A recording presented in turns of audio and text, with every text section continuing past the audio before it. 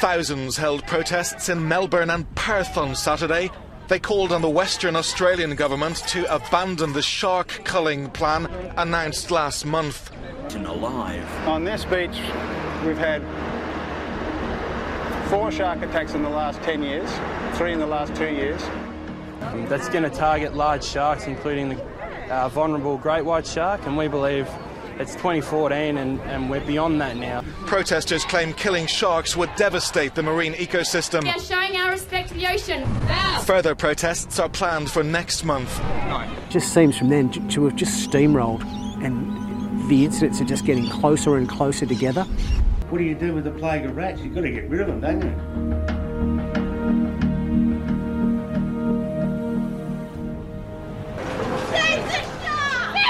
That's what it takes, so that we don't have another death or shark mauling amongst our community, then so be it. I don't see a problem with that. You know, human life is more important.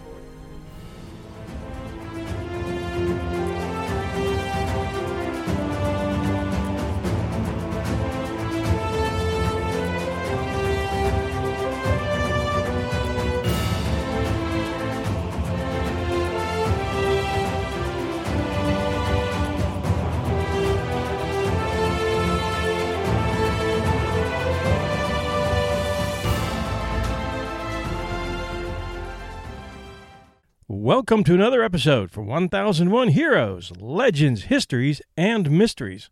In Part 1, The Man-Eater of Mattawan, we covered the 1916 shark attacks in New Jersey that awakened America to the fact that sharks were something to be aware of when it comes to the ocean. And in sharing this story, which dealt almost exclusively with a rogue great white, we promised that in Part 2 we would accomplish the following: to document the efforts of researchers, marine biologists, and environmentalists with regard to restoring a badly depleted shark population and explain why that's important in maintaining the balance of marine life. 2, to bring you up to date on shark attacks within the past few years. 3, to let you know what methods are being used to protect swimmers in various hotspots throughout the world, beginning with the coastal beaches of California and the east coast of the U.S. and extending to Hawaii, Australia, and South Africa. And 4, how to increase your odds of survival on your next beach trip. All with the intended consequence of sharing knowledge and hopefully removing any fears you have about enjoying any of the world's oceans. We welcome ZipRecruiter as today's sponsor and thank them for their support. They take no sides in the oncoming Us versus Them issue. Before we begin, I can tell you at the outset that the Us versus Them title we chose is quite appropriate because the topic of what to do about increasing shark attacks has ignited a storm of controversy around the world, centered, of course, in places where shark attacks are most prevalent. On one side of the controversy, you have what some would describe as the eco-warriors, those who believe that humans are destroying the earth and its ecosystem, and that nothing should stand in the way of restoring that ecosystem to its primal state before it became the victim of the onslaught of human activity.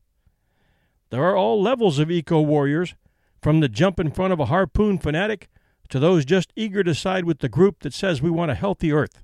And if your cause helps that, fine, which is always the safest and most popular group to be in, and the path of least resistance. I'm not inferring that eco-warriors are bad. In fact, thanks to them, we're much more aware in recent years of the negative effects that pollution, improper farming techniques, pesticides, tree cutting, overfishing, and a host of other human activities have on our Earth. And that's a good thing. We humans are all eco-warriors to some degree, if we care about the world we live in, and many people do. But some of us don't wear it on our sleeves and prefer to take issues on one by one, using common sense and facts, not emotion or social pressure, to arrive at the solution. Then, of course, there are the hunter-warriors like Quint in Jaws. Bad, bad, bad boys that rock the eco-warriors' world and give them something to be angry at. In this story, it often comes down to saving human lives or shark lives, us or them, and you will all be offered a middle ground, so hang in there. So where are we here?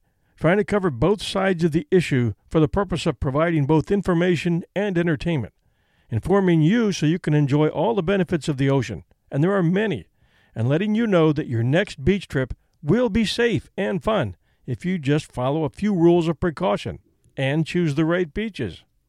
Shark populations are increasing again, reads a March 2017 article from Adam Wagner, published by the Sun Journal in New Bern, North Carolina, who attributes this increase to a fishery management plan initiated by NOAA, the National Oceanic and Atmospheric Administration, also called NOAA, which put enforcement behind a plan to reduce overfishing of sharks within U.S. waters, and the U.S., surrounded by ocean and gulf on three sides, and home to most shark species, is a haven for shark research. The subheader reads, "Fishermen targeting sharks in the 70s led to the decline." The article explains that shark levels had dropped to a dangerously low level in the early 1990s due to overfishing and lack of any management. At that time, NOAA, realizing the need for a plan, implemented a fishing management plan for sharks and started monitoring them. The results have been slow in coming due to the fact that sharks reproduce at a slower rate than many other types of fish, and the larger sharks even slower. But teams of researchers compiling data from different studies are now seeing an increase in shark populations, and a big increase at that. Another article dated March 2, 2017, from Sport Fishing Magazine, titled "Shark Populations Increasing Around the Southeast," praises the National Marine Fisheries Service Plan that was enacted in 1993 and helps to spread the news that now almost all species of shark involved in the study are back. Having more sharks in the ocean, says Rob Latour, a William & Mary, Virginia Institute of Marine Sciences professor who was interviewed for the article just credited, said, and we're paraphrasing, that more sharks in the ocean is likely a positive sign for biodiversity, adding that in years the sharks struggled, the species they hunt, like rays and skates, have flourished. But now, with sharks back in the picture, the ecosystem is returning to its former state. Sharks are viewed as being the apex, or top predators of the food web, Latour said, and their reemergence should be viewed as a positive. He also added that vacationers are more likely to have an encounter, and there's that word again, but that in the grand scheme of things, those same swimmers have a greater chance of getting in a car accident on their way home from work. We searched a number of other articles dealing with the increase in shark counts, at least as measured here in the U.S., and they relate a very similar message. A repeated searches asking why the increase in sharks is healthy for a balanced oceanic ecosystem has turned up very little, which sets off a natural skepticism. We're just left to assume that of course it's better for all of us, but not to ask why. The only two correlations I could find was a study of the Northwest Atlantic Ocean claiming that a decrease in apex predators such as sharks was possibly leading indirectly to a drop in shellfish populations, notably scallops.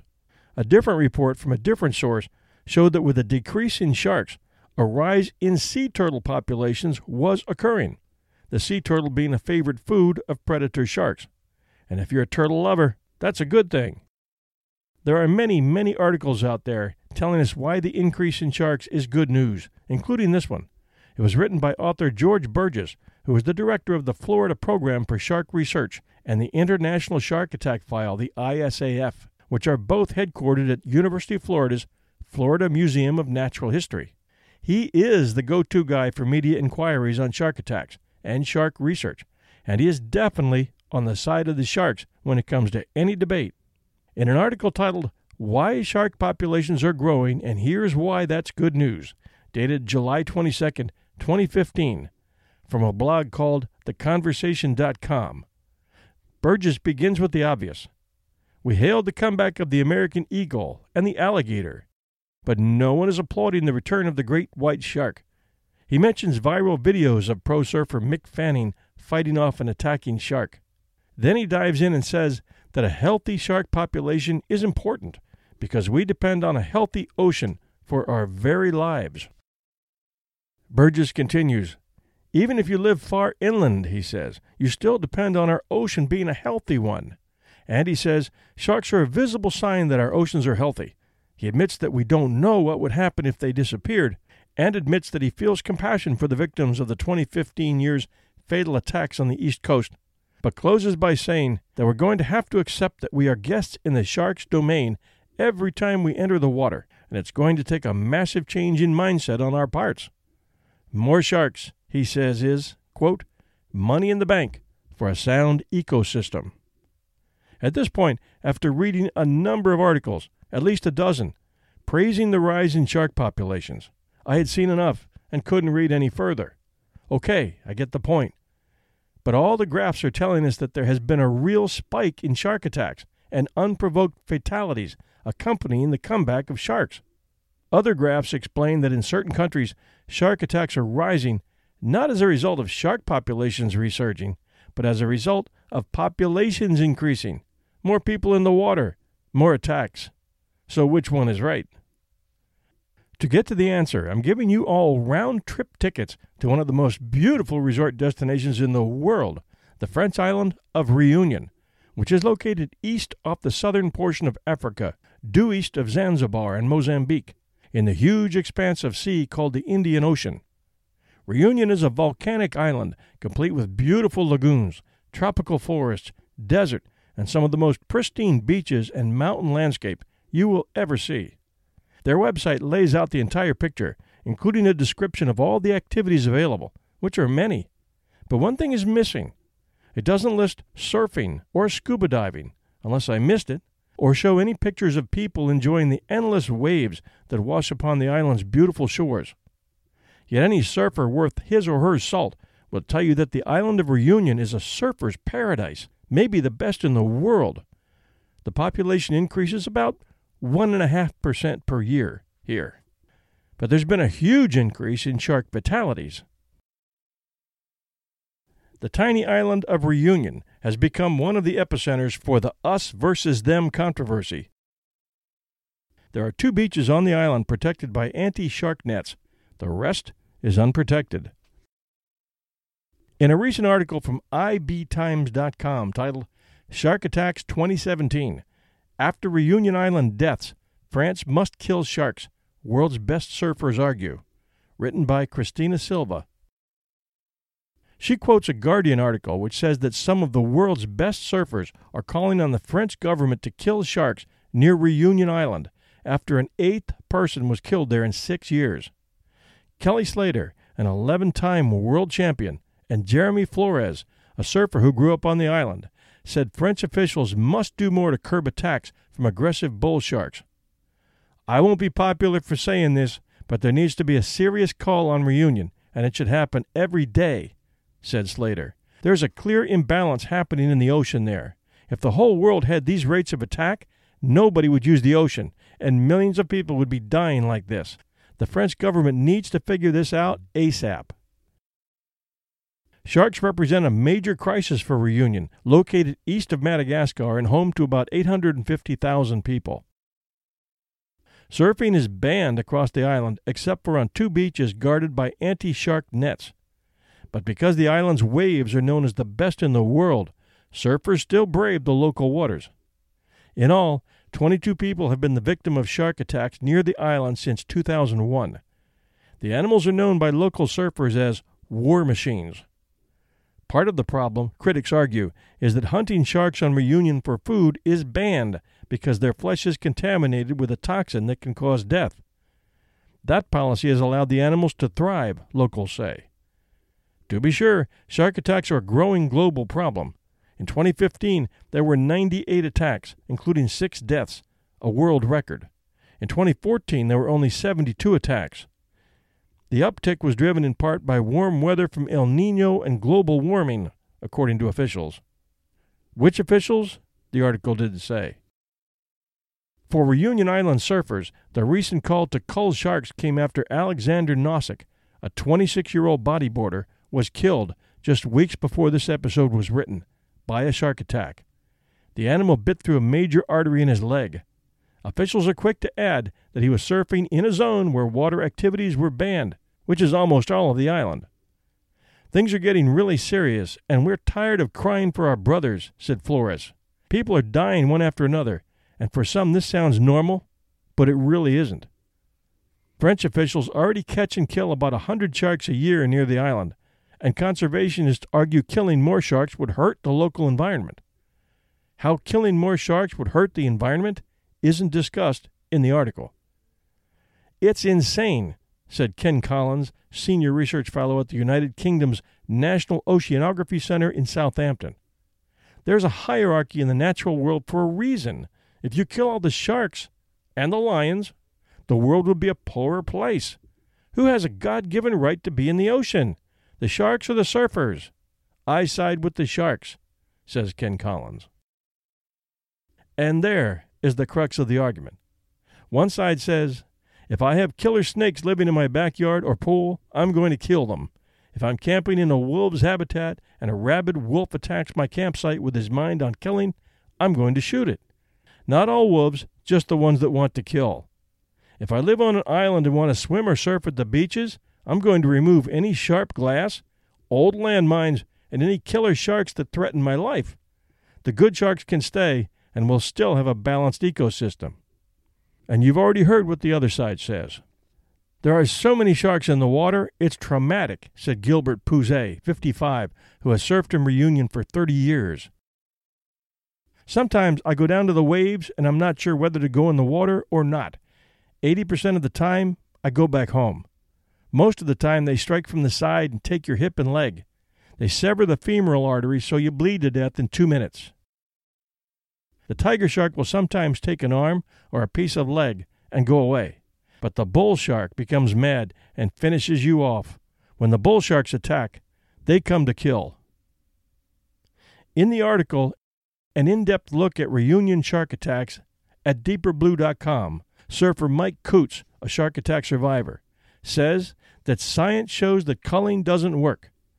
There is some evidence to support that, at least in Hawaii, which implemented a shark culling program in the years from 1959 to 1976, which reduced shark population by 4,668 sharks.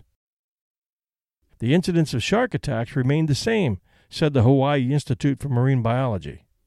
So after reading this and being of curious mind, I went to sharkattackdata.com and searched Hawaii shark attacks since 1900.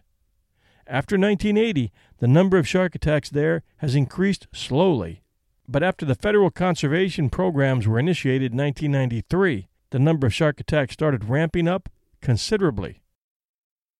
The figures given up through 2015 showed even bigger increases in 2012 and 2013.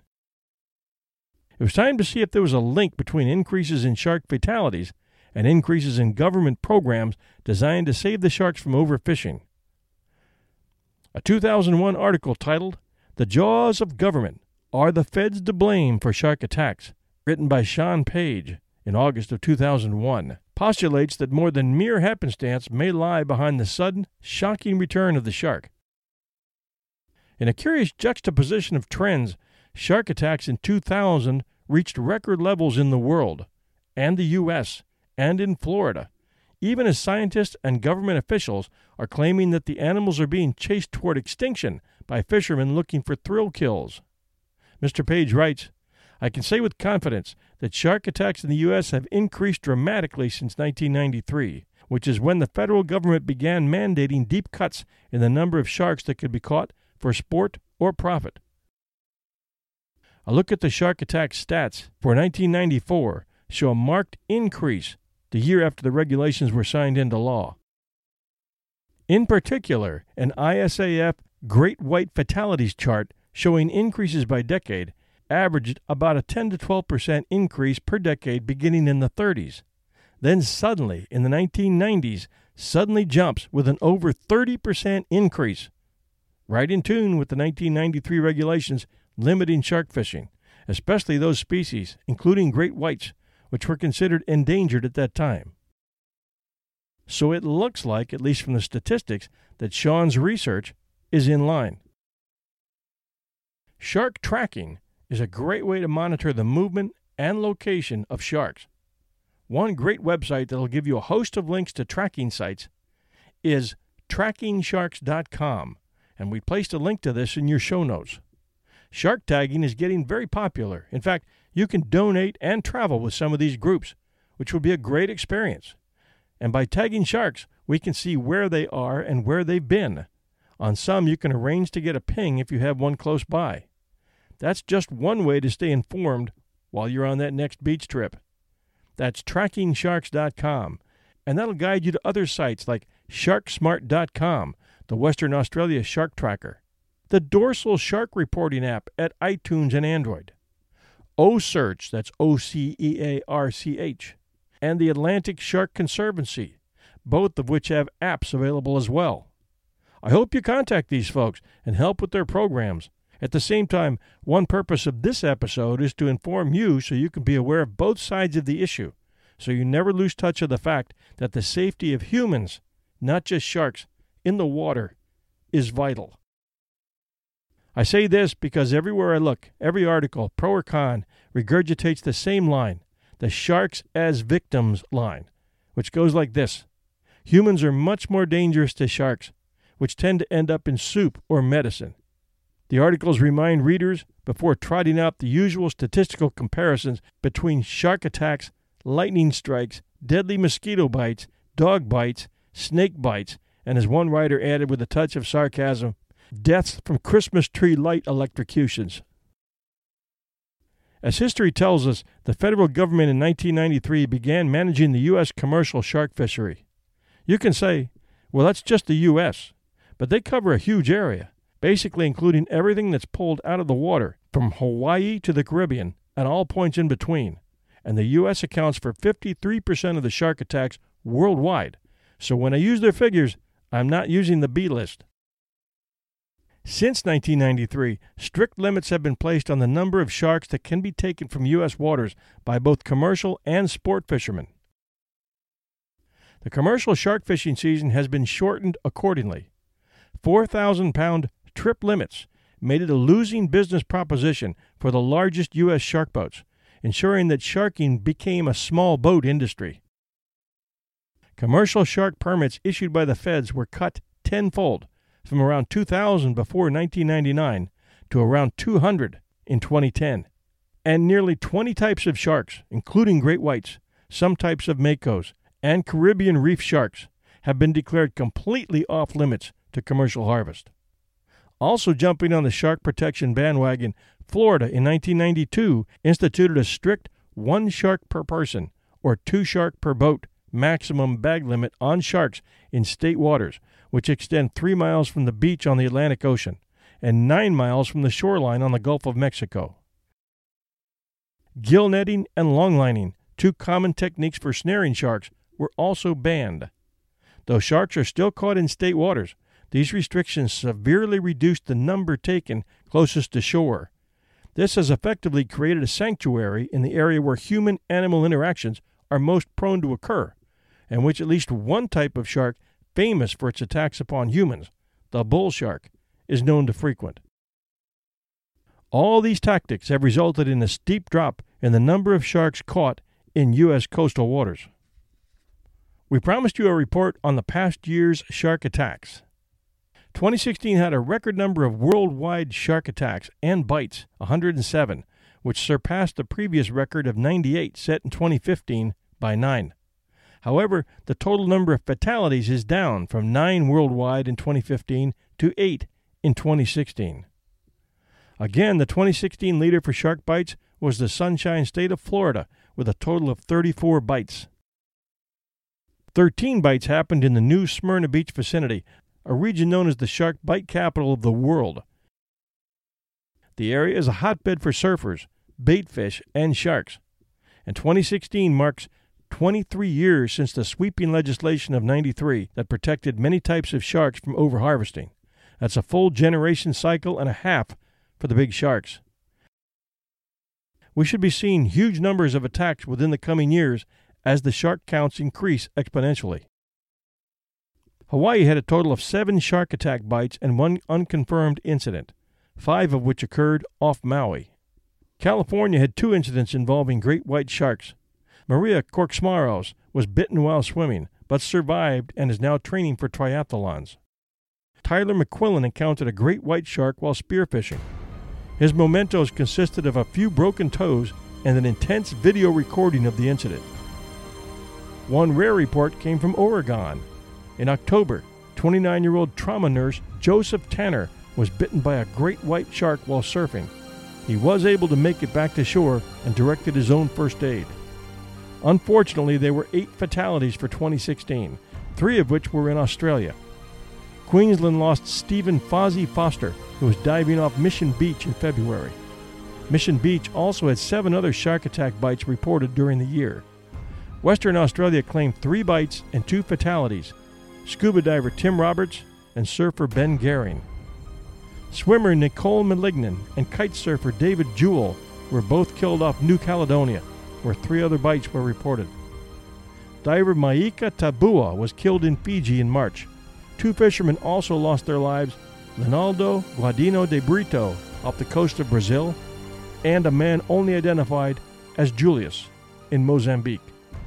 Most shark attacks are simple, hit-and-run attacks where the shark makes an investigative bite and then realizes the person is not a food item and leaves the area. However, the size of the investigative shark can mean the difference between life and death. A large shark can inflict significantly more damage to a human, not only because of its larger jaw size, but also because of the amount of pressure the bite can generate.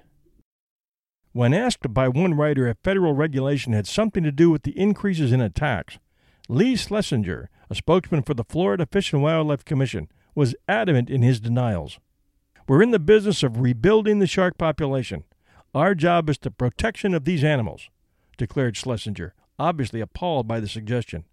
"Sharks are overfished. We are killing too many sharks." There's your answer. What can or should be done for the protection of people if rebuilding current shark stocks leads to a future increase in attacks? "We have no evidence that our management of sharks has anything to do with this," Schlesinger said of the recent attacks. "But if our commission sees this as a problem, we'll just have to deal with it then. Right now, we're looking at it in terms of the shark."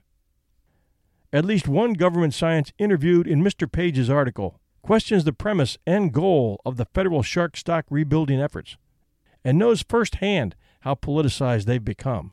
But he spoke on condition of anonymity, as his views have not been well received within the NMFS.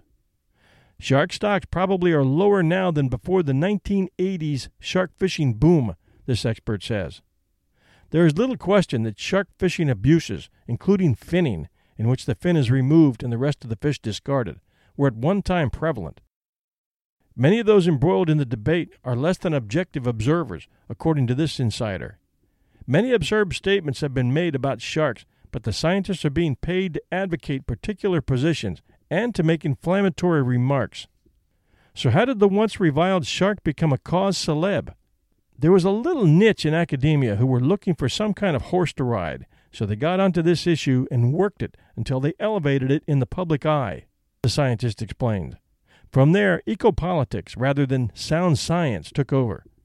The National Marine Fisheries Service had a political problem on its hands, so it took steps to try to limit escalation as much as it could. To placate potential critics, the government's internal working groups long had included representatives from outside advocacy organizations, says the insider. But over the years, those outside groups have exercised increasing influence over the scientific process and policy outcomes. NMFS is not a scientific organization, but a political organization, he says. It might look like a science organization to the public because it has scientists on its staff, but it's not, because its administration serves at the mercy of politicians. When this person began voicing doubts about the science behind shark stock assessments and regulations, he says he was frozen out of the process. "I was not controllable, so they kept me out of it," he said. He added that fisheries decisions formerly made at the laboratory level, in accord with the best available science, are now made in Washington, D.C. "I feel that hard evidence is lacking that Atlantic sharks are in any serious trouble, much less going extinct," says the scientist. "Any lack of abundance occurring along the U.S. Atlantic coast isn't necessarily bad," he adds, "because sharks are assuredly dangerous, particularly in coastal areas where people frequently enjoy water sports, as recent increases in shark attacks demonstrate." In another article dated July 18, 2015, in The Australian, written by Sydney reporter Fred Paul, entitled "Shark Culling versus Shark Attacks, Has Our Admiration Gone Too Far?" Paul writes, Great white sharks have been protected in all Australian waters since 1998. The first male great whites born into that protection reached maturity 8 to 10 years ago, and their female counterparts started maturing in 2010. In the meantime, the surviving juveniles born before 1998 presumably also mated. The consequences of this protection arguably are being felt in human casualties, which are increasing dramatically. There have been 15 fatalities in Australia since August 2010 and 51 injuries since 2012, which is more than triple the average for the past 50 years, according to the Australian shark attack file kept by the Tauranga Conservation Society. Unofficially, there may be more. When people go missing at sea, as 25-year-old Martin Tan did off Mullaloo Beach, Perth, in 2013, their fate is not always recorded as shark-related, even if the missing person is known to be a good swimmer. Of the known fatal attacks, at least 5 were, or were suspected to be, perpetrated by great whites. You don't need to be a statistician to suspect a correlation. Some are asking if it's time to lift the great whites' protected status. Have great whites, and for that matter tigers and bulls, which make up some of the other fatal attackers, reached numbers that may require more diligent management? Surfers and fishermen across the country have been reporting that the size and abundance of large sharks are noticeably higher than they've been, in some places, for 30 years. Newcastle Westpac Rescue Helicopter Service Chairman Cliff Marsh said in January that there'd been an explosion in the population of great whites in his area. So why don't researchers have documented evidence of this? Has the admiration of large sharks gone too far? Yes, they play a role in maintaining ecological balance in the ocean, but these days we see them commonly described as beautiful, mysterious, and majestic. Many surfers, too, have become big supporters of sharks. When father of 2 Chris Boyd was taken by a pair of great whites at Coaramup, Western Australia in 2013, South African big wave surfer Grant Twiggy Baker dived into a debate on a surf website. There's 5 billion humans and only 5,000 great white sharks on the earth, he said. So what species is more important to protect? A few less humans won't affect the balance of nature on the planet, but a few less sharks will. A great deal. I surf in some of the sharkiest places on the planet, in South Africa, and personally couldn't think of a better way to go than at the hand of nature's most magnificent creature. 2 arguments are routinely put forward whenever a person is killed or injured by a large shark. First, the victim entered the shark's territory. Second, the statistics of an attack are almost invisibly low compared with, say, a fatal attack by a malaria-bearing mosquito, which kills more than 1 million people a year. These 2 responses are more connected than they seem. Large sharks are described as apex predators, a jargonistic term that means they sit at the top of the food chain. This is not always true. Until a mere 2.6 million years ago, 20-meter-long megalodons ate great whites for breakfast. Neither is it true today. Since the demise of the megalodon, another species has developed tools that significantly reduce the odds in its favor. These tools are available at most fishing and diving shops. But humans are not considered part of the natural world. Wherever they live, they manage the environment to suit themselves, for comfort or survival, but never as part of the natural order of things. Part of that environmental management includes killing mosquitoes. Here, current technology is inadequate. Malaria is unstoppable in many places, and dengue is on the rise. In 2003, evolutionary biologist Olivia Judson made a startling proposal. Speciescide of the Anopheles mosquito, which spreads malaria. Her rationale was persuasive. There's nothing sinister about extinction. Species go extinct all the time. The disappearance of a few species, while a pity, does not bring a whole ecosystem crashing down. We're not left with a wasteland every time a species vanishes. Removing one species sometimes causes shifts in the populations of other species. But different need not mean worse. Mosquitoes are not perceived as awesome, beautiful, or majestic, like sharks, so Judson was able to make her proposal without being vilified. While no one is proposing speciescide, is it worth considering an extension of Judson's logic to managing large sharks? Despite the ethos that underlines most scientific research and popular sentiment towards nature, not all change is for the worse. Nature itself is constantly changing, and people who wish to manage their own environment, even for recreational purposes such as swimming, surfing, and diving, are not automatically on the wrong side. If you oppose culling, that's fine. Knock yourself out. Go swimming with them if you like. But spare me the faux sympathy next time someone is killed. These deaths are not necessary. And again, that's attributed to Fred Paul, writing for The Australian. So what is being done to curb shark attacks at the world's hotspots? Starting with the tiny island of Reunion, authorities reacted to a spate of 5 attacks in 2013 by banning surfing and swimming anywhere on Reunion Island, except for the island's protected lagoons. This led to an outcry to do something to protect the beaches. So in 2015, the authorities erected anti-shark nets at 2 of the island's beaches, Boucan-Canot and Roches-Noires. In 2016, a French tourist lost an arm and a foot to a killer shark at Boucan-Canot. As it turned out, the net had a hole in it. Did the shark do it? Or did an environmentalist activist do it? People asked.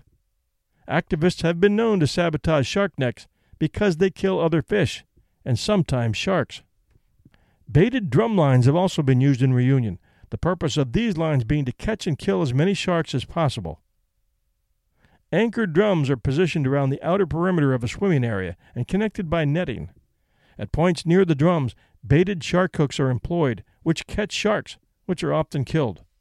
Critics of this method say that baited hooks actually attract more sharks to the inshore areas, an unprovable presumption at best. They also say that drum lines are cruel and ineffective. However, wherever drum lines are used, baited or not, there is a drop in attacks, so they work. The only obstacle to using them to protect lives is environmentalists. In places like South Africa, another hot spot for killer sharks, shark spotting teams are used to provide an early warning system for sharks. In places with murky waters, like Reunion, however, this method isn't effective. New technologies include the shark-safe barrier, which uses a barrier of rigid pipes to repel sharks using a strong magnetic field. All shark species have what is called the ampullae of Lorenzini, small, gel-filled receptacles located on their snouts that are particularly receptive to magnetic impulses. Wrist and ankle bands are currently marketed that claim to turn sharks away using magnetic fields. I have found pros and cons on these, but with lots of good reviews out there, it's definitely worth looking into. In Australia, new nylon eco-shark barriers are proving effective. Made from environmentally safe nylon, the openings in the net are too small and rigid to trap sharks or other marine animals. This net protects people using the water by creating a completely enclosed swimming area, and is something any community worried about sharks should look into. So those are the facts. Sharks are making a comeback. The researchers are very happy, and you, with 2 weeks booked on the wide beaches of the Grand Strand, would like to know if you can wade out in the water this year without losing an arm or a leg.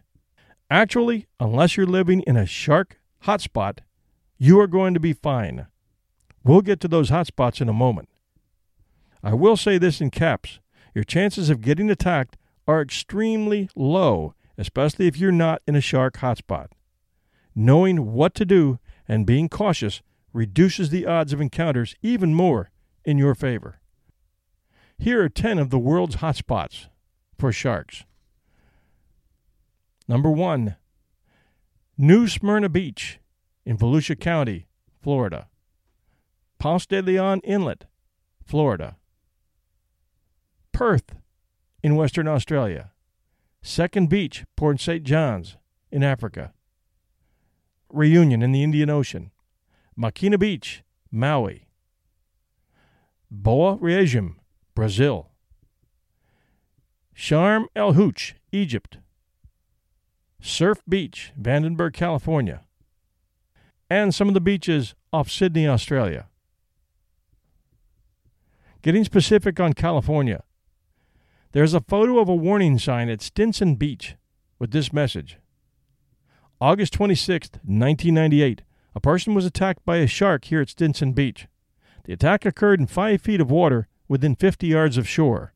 All persons going in the ocean should be aware of the potential of shark attacks close to shore along the entire length of the beach.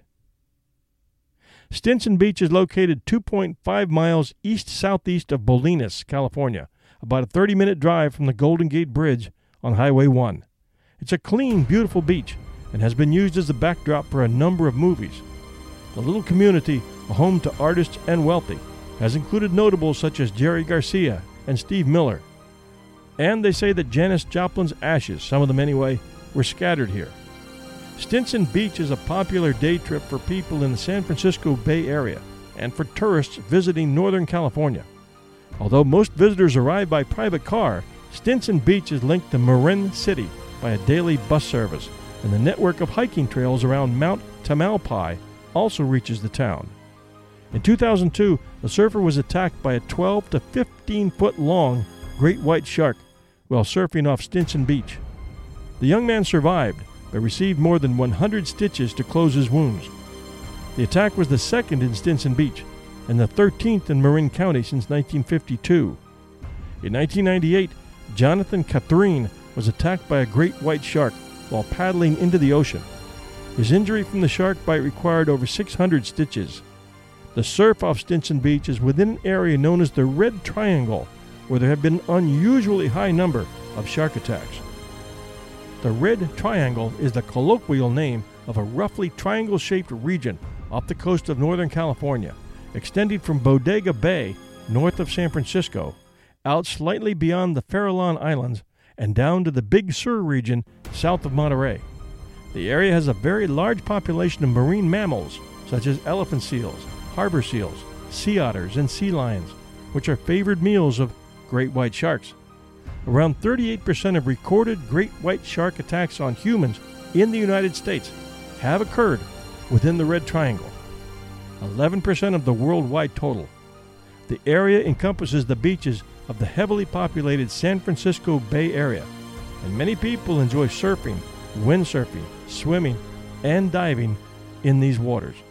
Enjoy, but use caution. And for Florida, accurate Florida shark facts will reduce your fears on the Florida beaches. Let's face it, ever since the movie Jaws hit the screen in June of 1975, our fear of sharks has increased geometrically. It seems like every visitor to the Florida beaches asks, "Now, are there many sharks out in that water?" You really don't need to have an unreasonable fear of a shark attack during your Florida beach vacation. First of all, yes, there are sharks in all the ocean waters off the Florida coast, but they are not 30-foot great white sharks, and the incidence of a shark attack is extremely remote. Even though it's been said that anyone who swims in the ocean has been within 10 yards of a shark once in their life, millions of people are in the Gulf every day, and the only shark they ever see is in the Clearwater Marine Aquarium. Shark attacks along the entire coastline of the Florida beaches averages only about 20 in the whole year, although there were 32 reported in Florida in 2007. The majority of shark attacks on Florida beaches occur on the Atlantic Ocean side in Volusia County. Daytona Beach and New Smyrna Beach are big surfing destinations in that area. Most shark attacks occur between sandbars, and that's a good thing to recognize anywhere. It's not real smart to swim out past the first sandbar on each beach you visit. There's usually a big drop-off on the other side, and this is where the sharks feed. Mathematicians figure you have about a 1 in a million chance of being bitten by a shark while swimming along the Florida beaches. There are several things you can do to help you feel more safe swimming in the ocean during your Florida beach vacation. Just like you have to be vigilant during stingray season on Florida beaches, there are some specific behaviors you need to keep in mind. Do not enter the water if bleeding from a large open wound or if menstruating. Don't wear shiny jewelry in the water because the reflected light looks like the sheen of fish scales to a shark. Don't swim at night. It's best to get out before twilight. This is when the sharks feed. You do not have to be out on the sandbar to experience a beautiful Florida sunset. That's why we have beach bars. This shark fact should be pretty evident. If you see lots of fish like mullet or baitfish swimming and jumping out of the water, that usually means a bigger predator is in the area looking to make a meal out of them. Get out of the water till they pass. If you notice a lot of seabirds diving to feed, that means there's plenty of food available, and a real big fish will be attracted to this activity. Don't swim or surf near the jetties of passes, openings from the ocean back into a bay, like Blind Pass or John's Pass. The water runs real fast in those openings and carries lots of food for sharks to eat. Don't stand out in the water and throw food, like chicken, up to the seabirds. Sharks love food they don't have to work for. This is really stupid. Stick near others when out in the water. Sharks stay away from lots of activity. Don't stand and fish in the water off the beach. There are plenty of piers, docks, and jetties to fish from. And a few other facts. Bull sharks are the predators most prevalent in waters off Florida beaches. They are big, territorial, and aggressive. They are responsible for almost all Florida shark attacks. Many scientists see it as the most dangerous shark in the world, and they inhabit just about the entire world. They grow to about 11 feet long and live between 12 to 18 years. They like to feast on stingrays and seabirds. Keep that one in mind. Although shark attacks are extremely rare on Florida beaches, this doesn't mean you should go brain dead when in the water on your Florida beach vacation. You can be vigilant with these shark facts, but you don't have to be paralyzed with fear. And here's how to survive a shark attack, and this is posted in the show notes. Shark attacks happen only rarely, but when they do, severe and sometimes fatal injuries commonly result. Scientists don't believe sharks attack humans to eat us. Rather, they bite into our flesh because they're curious to find out what kind of animal we are. Kind of like how dogs like to sniff new friends, only a lot more deadly. Staying out of shark habitats is the surest way to avoid getting hurt. But if you've accidentally wandered into shark-infested waters, you've got to have a plan in place. Number 1, don't take your eyes off the shark. Sharks have several different attack methods. Sometimes they swim right up and have at it. Sometimes they circle for a while before lunging. And sometimes they sneak up from behind for a surprise attack. To be able to defend against the shark, you must know where it is, so make every effort to watch the animal, even as you're working out your escape. 2, stay calm and don't make sudden movements. When you first spot the shark, chances are it will swim away without bothering you. You cannot outswim a shark, so trying to sprint to safety may not be your best option, unless you're already very close to shore. It's important to keep your wits about you so you can continuously appraise the situation and figure out how to get to safety. Move slowly toward the shore or your boat. Choose whichever is closest. Don't thrash your arms or kick or splash while you swim. Do not block the shark's path. If you're standing between the shark and the open ocean, move away. Don't turn your back on the shark as you move. Remember, it's important to keep the shark in view. 3, get into a defensive position. If you can't get out of the water right away, try to reduce the shark's possible angle of attack. If you're in shallow enough water, keep your feet on the ground. Slowly back up against a reef, piling, or rock outcropping, if you're lucky enough to have one nearby, so that the shark can't circle around behind you. This way you only have to defend sharks in front of you. If you're diving near the shore, you may need to descend to find cover. Look for a reef or rock on the bottom of the ocean. In open water, get back to back with another swimmer or diver so that you can see and defend against and attack from any direction. 4, hit the shark in the face and the gills. Playing dead won't deter an aggressive shark. Your best bet if attacked is to make the shark see you as a strong, credible threat. Usually a hard blow to the shark's gills, eyes, or snout will cause it to retreat. These are really the only vulnerable areas on a shark. If you have a spear gun or pole, use it. A sharp object is a good way to inflict enough pain to scare away the shark. Aim for the head, specifically the eyes or the gills. If you don't have a weapon, improvise. Use any inanimate object, if you have anything available, to ward off the shark. If you have nothing around you, use your own body. Aim for the shark's eyes, gills, or snout, the end of its nose. Fight with your fists, elbows, knees, and feet. Keep fighting if the shark persists. Hit the eyes and gills repeatedly with sharp, hard jabs. Don't wind up before hitting, since this doesn't provide extra force underwater. You can also claw at the eyes and the gills. Keep doing this until the shark lets you go and swims away. Lastly, call for help. It has been noted that porpoises and dolphins have developed a system of defense against sharks by ramming them at high speeds.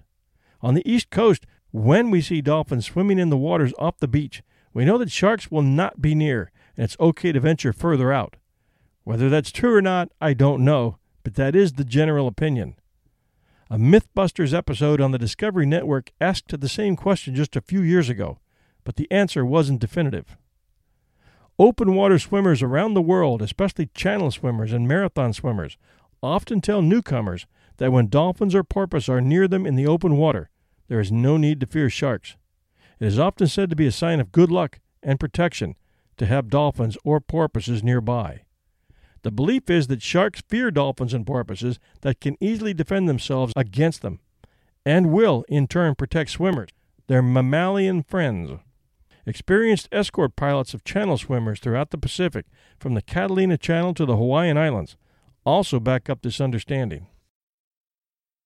In retrospect, state fishing restrictions, some would argue, have gone overboard to protect predator sharks, and in the case of Florida, they completely protect 25 species of shark, including the great white and the tiger sharks, 2 of the 3 species most responsible for attacks.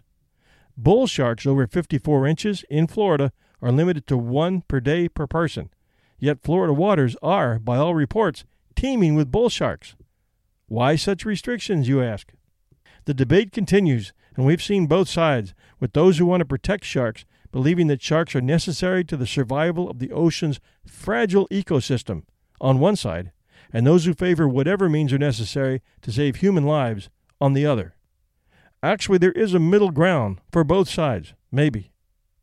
Nets that do not entrap marine life, do not impose a threat to healthy water environment by decomposing, and that do stop sharks from entering, like the new hard nylon nets mentioned earlier, are now on the market.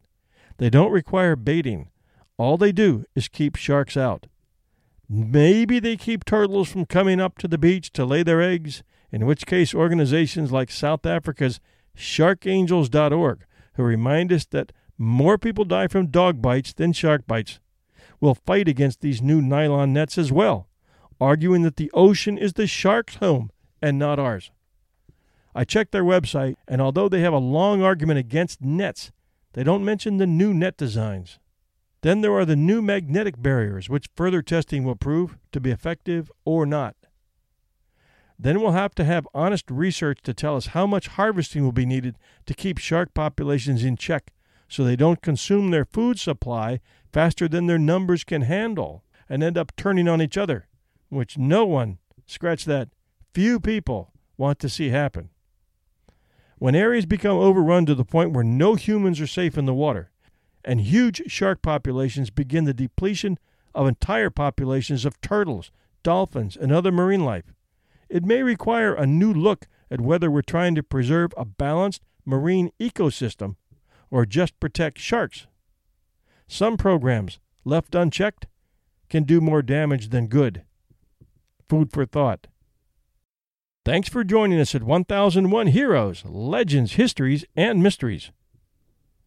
We're a proud part of the 1001 Stories Podcast Network, which includes 1001 classic short stories and tales and 1001 Stories for the Road, and can be found anywhere great podcasts are found, including Stitcher.com, Podbay.fm, Apple Podcast app.